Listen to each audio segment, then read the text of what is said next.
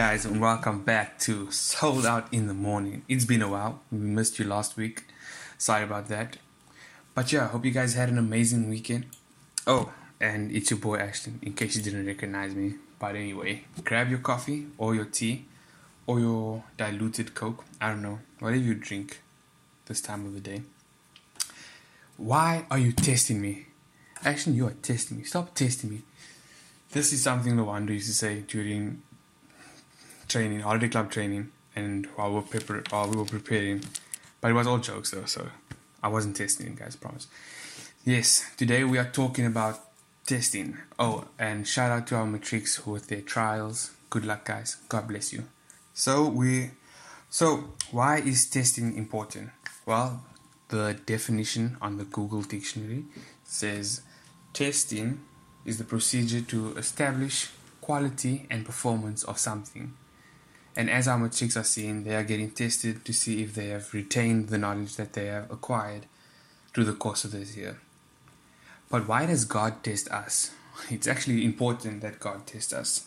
Man like David was literally asking to be tested. He says in Psalms 26 verse 2, it says, "Test me, Lord, try me, examine my heart and mind."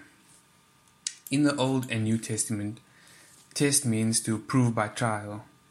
Therefore, when God tests us, the purpose is to prove that our faith is real.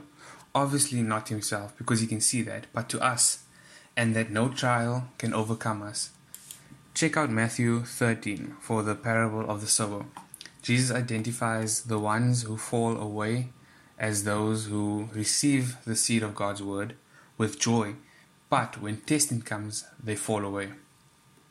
In James 1 verse 12 it says, "Blessed are those who persevere under trials, because having stood the test, that the person will receive the crown of life that the Lord promised to those who love him."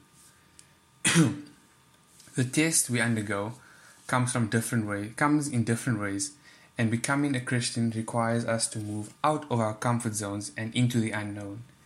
And overcoming tests results in spiritual maturity and completeness.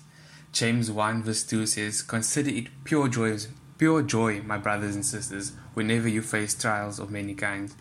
These tests can come in small ways like irritations, to large ways like afflictions and straight up attacks from Satan. Whatever they are, it is to our benefits to undergo the trials that God allows. Let's look at Job. It's a perfect example. God allows Satan to test one of his saints.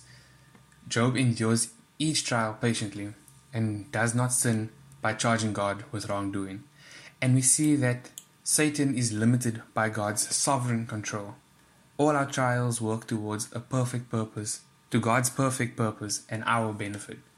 Psalm 66 verse 10 says, "For you, God, tested us and refined us like silver." In 2 Corinthians 12 verse 10, we read that's why, for Christ's sake, I delight in weakness, in insults, in hardships, in persecution, and in difficulties. For when I am weak, then I am strong. For me, it is very comforting to know that God will never test me beyond what I can handle by his power. I just want to encourage you guys, don't stress about the test, but do handle it seriously though, and just know that God won't test you beyond what you can handle. And yeah, God bless you guys, and have a great week ahead of you.